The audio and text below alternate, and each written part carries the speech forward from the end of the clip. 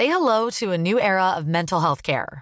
Cerebral is here to help you achieve your mental wellness goals with professional therapy and medication management support. 100% online. You'll experience the all-new Cerebral Way, an innovative approach to mental wellness designed around you. You'll get a personalized treatment plan from a therapist, prescriber, or both in a safe and judgment-free space. Your Cerebral therapist or prescriber will outline a customized plan with clear milestones along the way, so you can get to feeling your best. With Cerebral, you're not alone in your mental health journey. We're here to empower you to live a fulfilling life. So take that first step towards a brighter future and sign up today at Cerebral.com/podcast and use code ACAST to get 15% off your first month. Offer only valid on monthly plans. Other exclusions may apply. Offer ends July 31st, 2024. See site for details.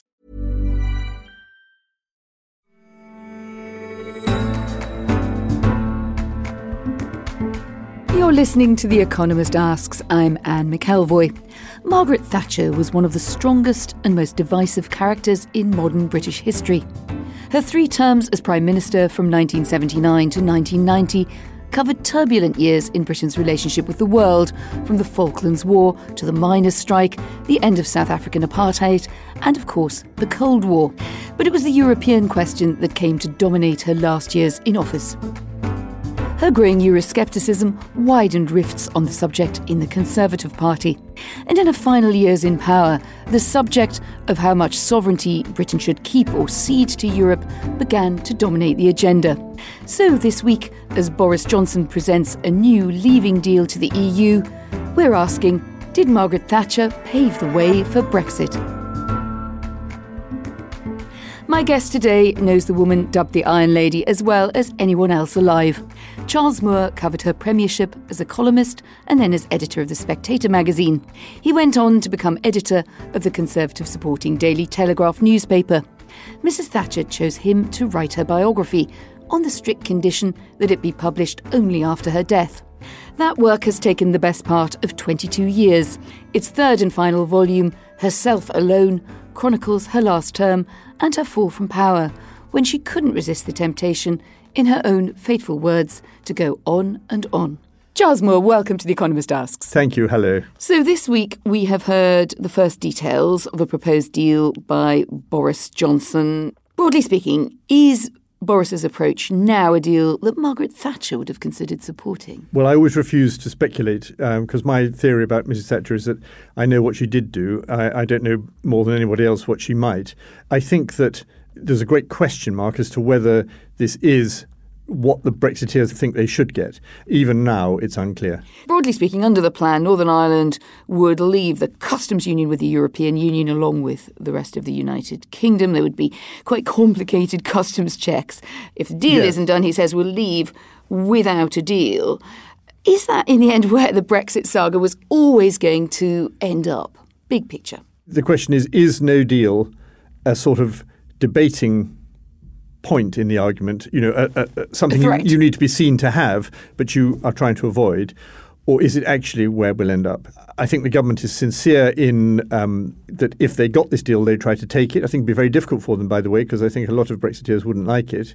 I think it is sincere. However, it has to build into its mind the real possibility of no deal.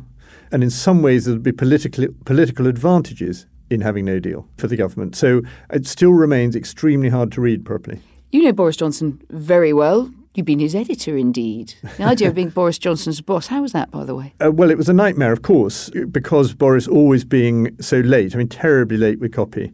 And you wouldn't really know what he's going to write about until what you thought would be after he'd written it, but actually was, in fact, before he'd written it, because he was so late with it. But, of course, he was a journalistic genius, is a journalistic genius. And I think some of that gift is there in his political approach. Everything about Boris is to do with the surprise he can pull off.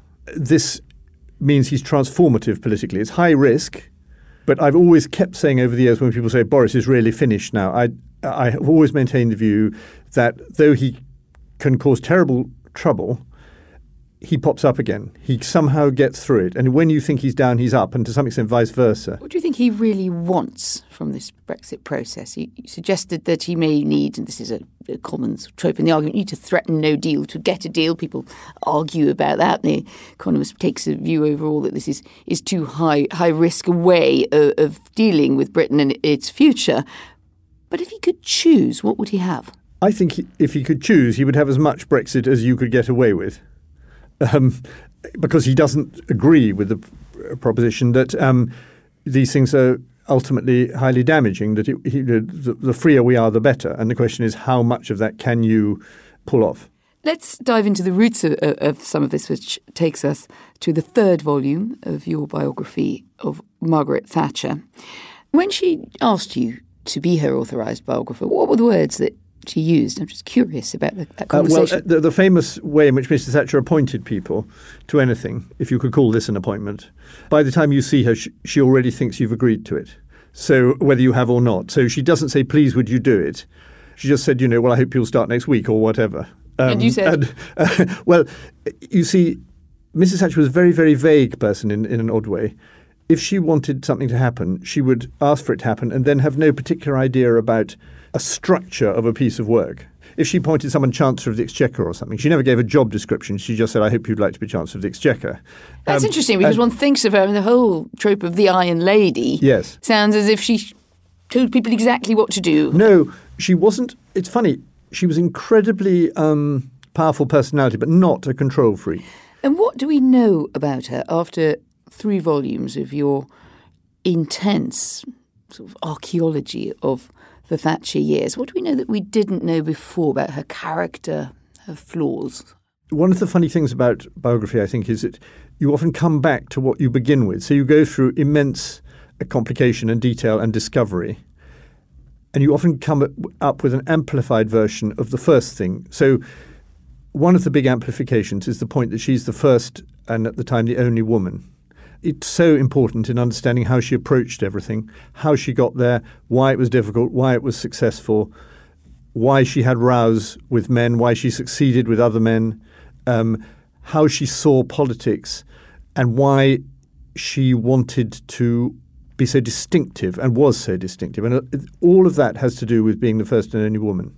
It's a different perception of the political system and of the political game, and it's bringing a new way of looking at public affairs into that system. And she ran the cabinet, for example, in a way that no man would ever have run the cabinet. I was going to ask you what difference you thought it basically made, because for a lot of feminists, she wasn't the sort of classic progressive feminist. No, she wasn't, but she was a great believer in she didn't believe in the equality of the sexes. She believed in the superiority of women. And the question was, how was that best asserted?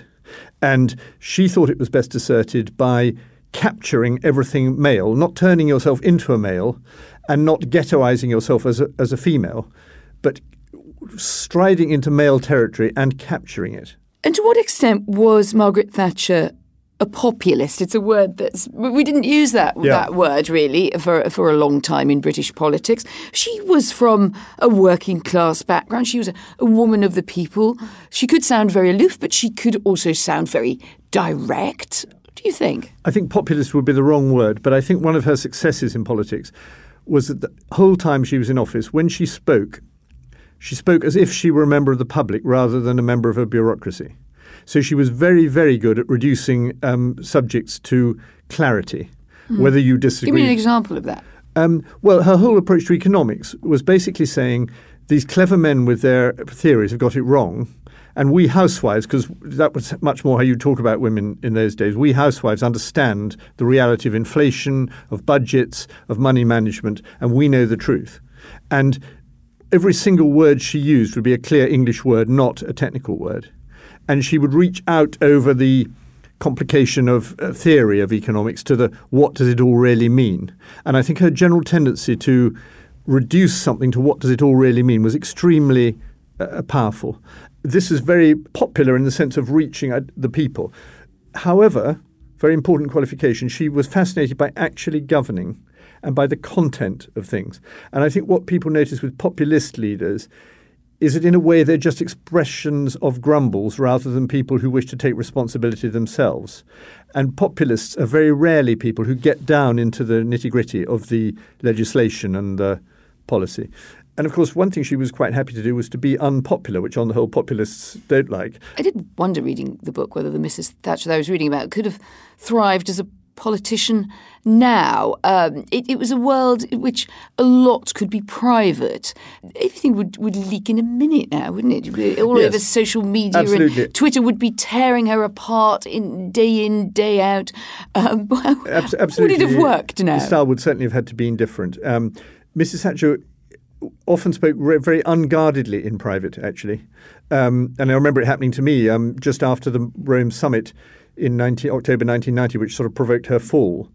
I went to a drinks party there, and she knew me, and she knew I was a journalist and everything, but she just comes over and says, I think we should have an election, and it should be about whether we wish to be ruled by ourselves or by Europe. And she moved in a few weeks to talking about a referendum. You know, that's sort of great big splash in a newspaper. And she's just saying it, not exactly casually, but not intending to leak it. She's just sort of pushing the idea because it's the big thing in her head, and she's having a private conversation.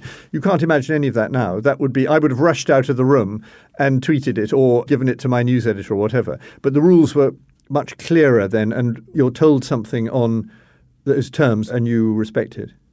That's very interesting. You bring up the question of a referendum or an election dressed up as a referendum or the other way around, because that's exactly where we are now. So let's put our headline question to you. Does the Brexit process that we're in at the moment, does it have its roots in the Thatcher era? Of course, its deepest roots are earlier than that, but it does have its roots in the Thatcher era because her disillusionment with the European community was a key factor in changing everything.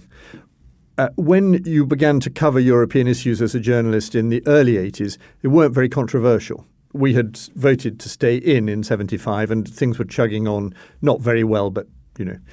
And then Mrs. Thatcher got more and more annoyed with the European community through a series of things in the 80s, which culminated in her fury with Jacques Delors for trying to create much more of a United States of Europe and a single currency, and as she saw it, trying to bring about more socialism. And she greatly raised the game by blowing these issues open instead of the previous British tendency to play them down. And she did this in the Bruges speech, which is not an anti-European speech in 1988, but is a Eurosceptic speech. She wanted this to be a public argument. This was very new. And it turned out to strike a chord in Britain, which is partly why she did it, because she knew that the public was much more Eurosceptic than the elites. And she knew that already? Yeah, very much so, yes. She was really, really worried that the glory of winning the Cold War was going to be dissipated by creating a United States of Europe which Germany dominated. And she saw those issues as linked. This was wildly controversial on the international scene and discredited her with a lot of world leaders, but also opened up an important argument that went on in Britain. And that's where she started to move, even before she left office, into the referendum argument, which she argued in the leadership battle which forced her out. She argued it. And the referendum in her mind at that point was on the single currency. But the way she expressed it was similar issues to what we're all arguing about now. And this entered political DNA because political parties didn't dare not promise a referendum, even though they didn't want it. And through a whole series of iterations and delays, it became the referendum that we had in 2016. Charles Pole, her most trusted foreign affairs advisor, said in an interview a couple of years ago that Mrs. Thatcher would definitely have voted to remain. Was he right? I don't think you can be right or wrong about a speculation. She wasn't actually confronted with that question. I know what she thought about the question as it confronted her, and she came to the view that we should leave. In office, she did not come to that view. Your own position on Brexit is you're what we call a Brexiteer. You've strongly argued for leaving the European Union. Do you think that we will? Can I say in parenthesis, Anne, that it's very important to me that history is different from commentary. And I'm a political commentator, but the history of Margaret Thatcher is history. And I'm not trying to make an argument for or against Brexit in the history. And it's very important to such a different mode of thinking. Fair point. To answer your question, as not as the biographer of Margaret Thatcher, but as a observer of the scene, I think the dynamic of a massive popular vote is so great that we will end up Brexiting.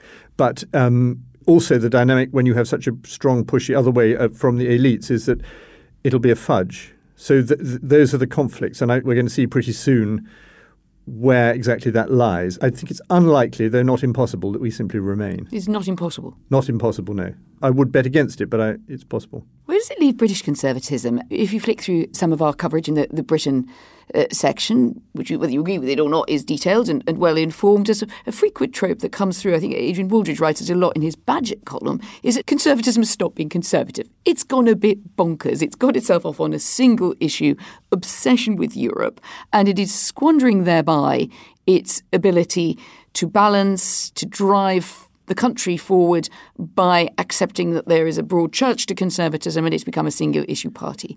Is that a correct view? I think that's wrongly framed. If you have 17.4 million people voting for something, they are by definition a broad church. And actually they're broader, therefore, than the other church.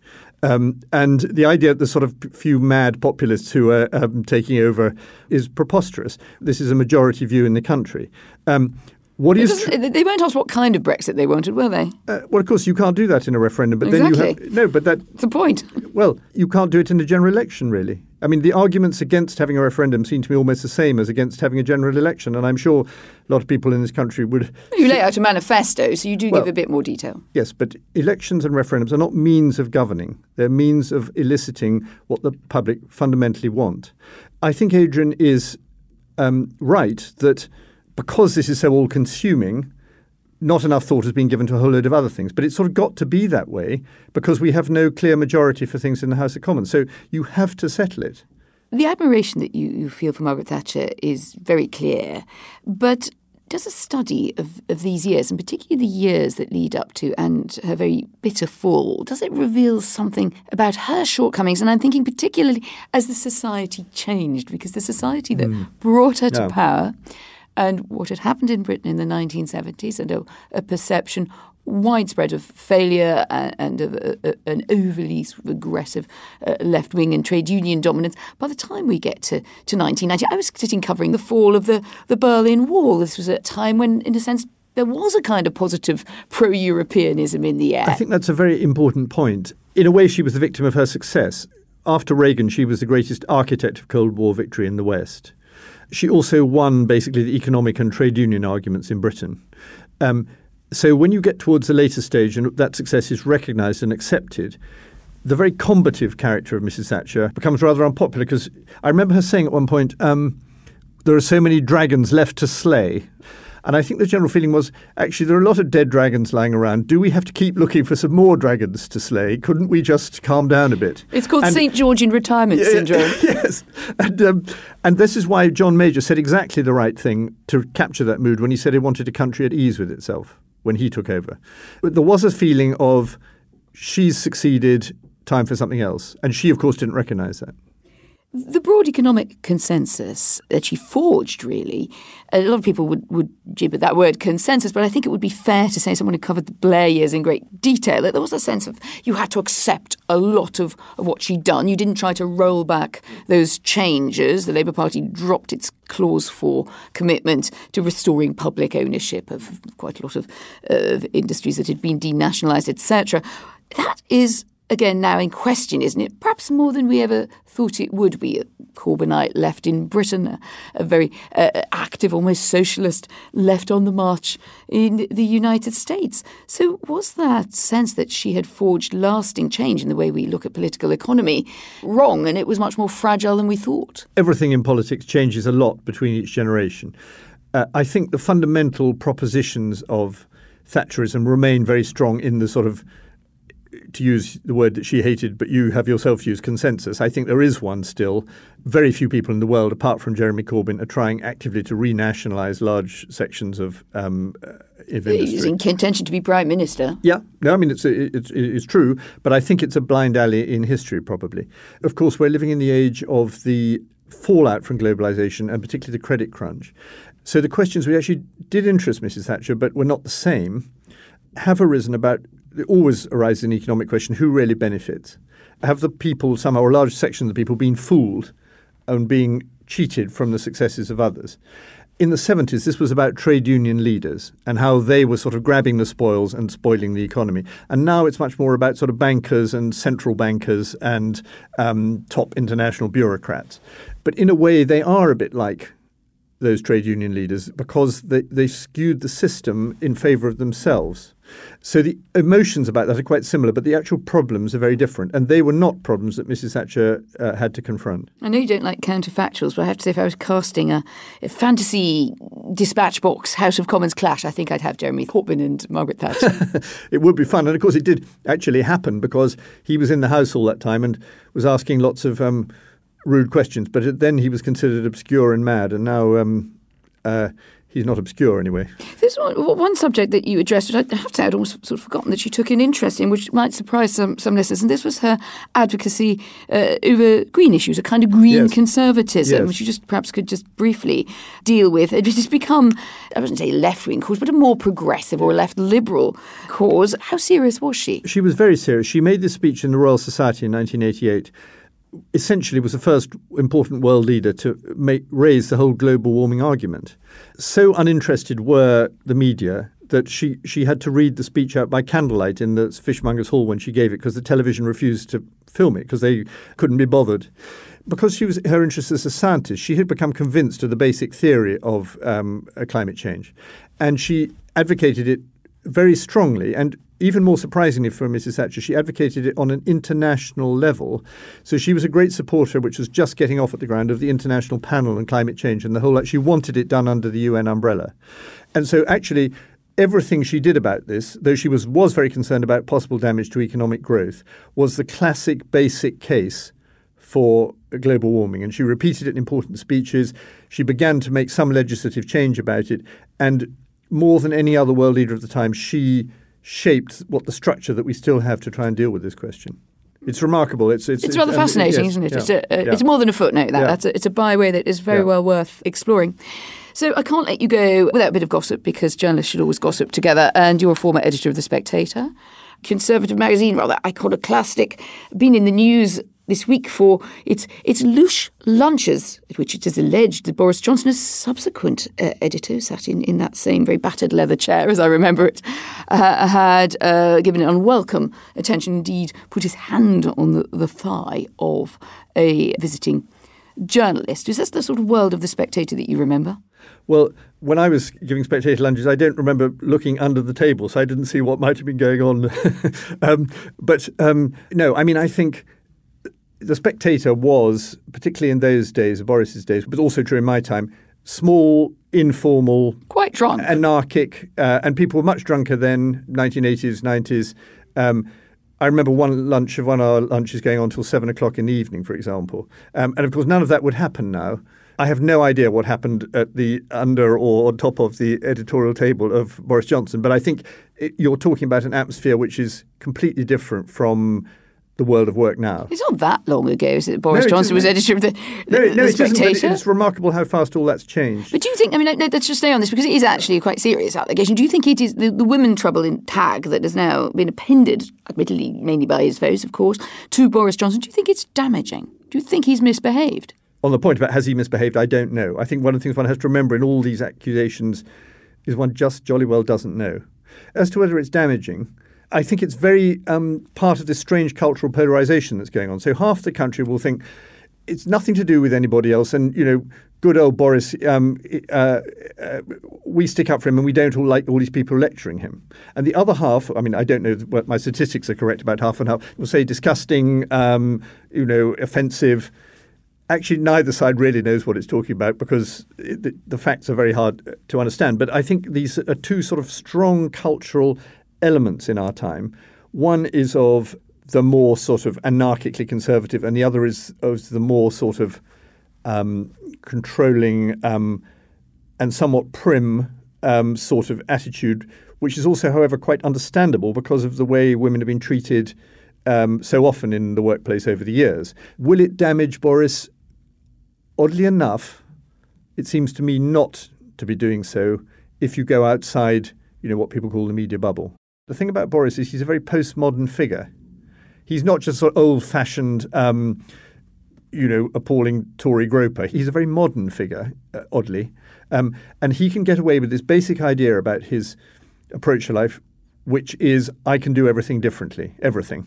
And I think some of those things might be reprehensible. Yes, absolutely. Whether it's a treatment they might well be. Women. There's a slight sense And I think with people who know and have some appreciation of Boris Johnson's talents, but doesn't it just look terribly tacky when your record by this stage, when you're trying to be Prime Minister and get re-elected, is a sort of succession of messy, secretive relationships and behaviours? It's not good, is it? Well, as I say, I don't really know. All I'm saying is that Boris has a particular way of understanding the zeitgeist, which means that it's very hard to trap him. Some of us have referred to him over the years as the greased albino piglet. It's his way of slipping out of a situation is a sort of form of genius, and it's very postmodern genius. And by the way, it's not actually completely new. I mean, this was very true of Bill Clinton, for example. It's some piece of, I don't know what it is, it's cunning, it's playful, it's naughty, it's selfish, it's clever. You're giving me a free pass really on this one, aren't you? Sort of. I mean, many don't, but, you know. Last thoughts. Mrs. Thatcher on the press. Brittle, insubstantial people who criticise others and haven't achieved much in their own lives. Guilty. I always would love you to say that to me in the tones of Margaret Thatcher. Was that really what she thought of our trade? Yes, but she also liked some journalists. And what she particularly liked, one of her surprising qualities was that she admired qualities which she did not possess.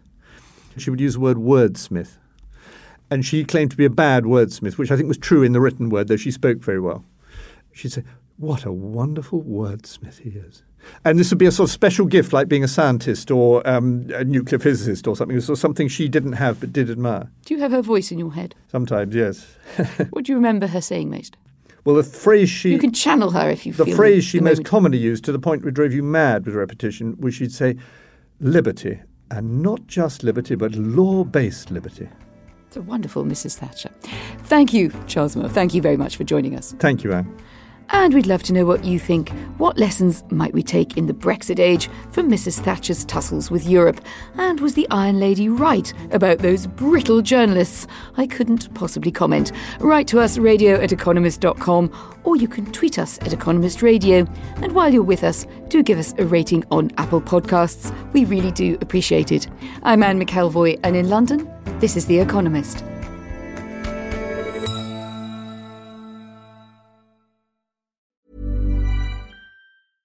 Waiting on a tax return? Hopefully it ends up in your hands. Fraudulent tax returns due to identity theft increased by 30% in 2023. If you're in a bind this tax season, LifeLock can help. Our U.S.-based restoration specialists are experts dedicated to helping solve your identity theft issues. And all LifeLock plans are backed by the $1 Million Protection Package. So we'll reimburse you up to the limits of your plan if you lose money due to identity theft. Help protect your information this tax season with LifeLock. Save up to 25% your first year at LifeLock.com/aware.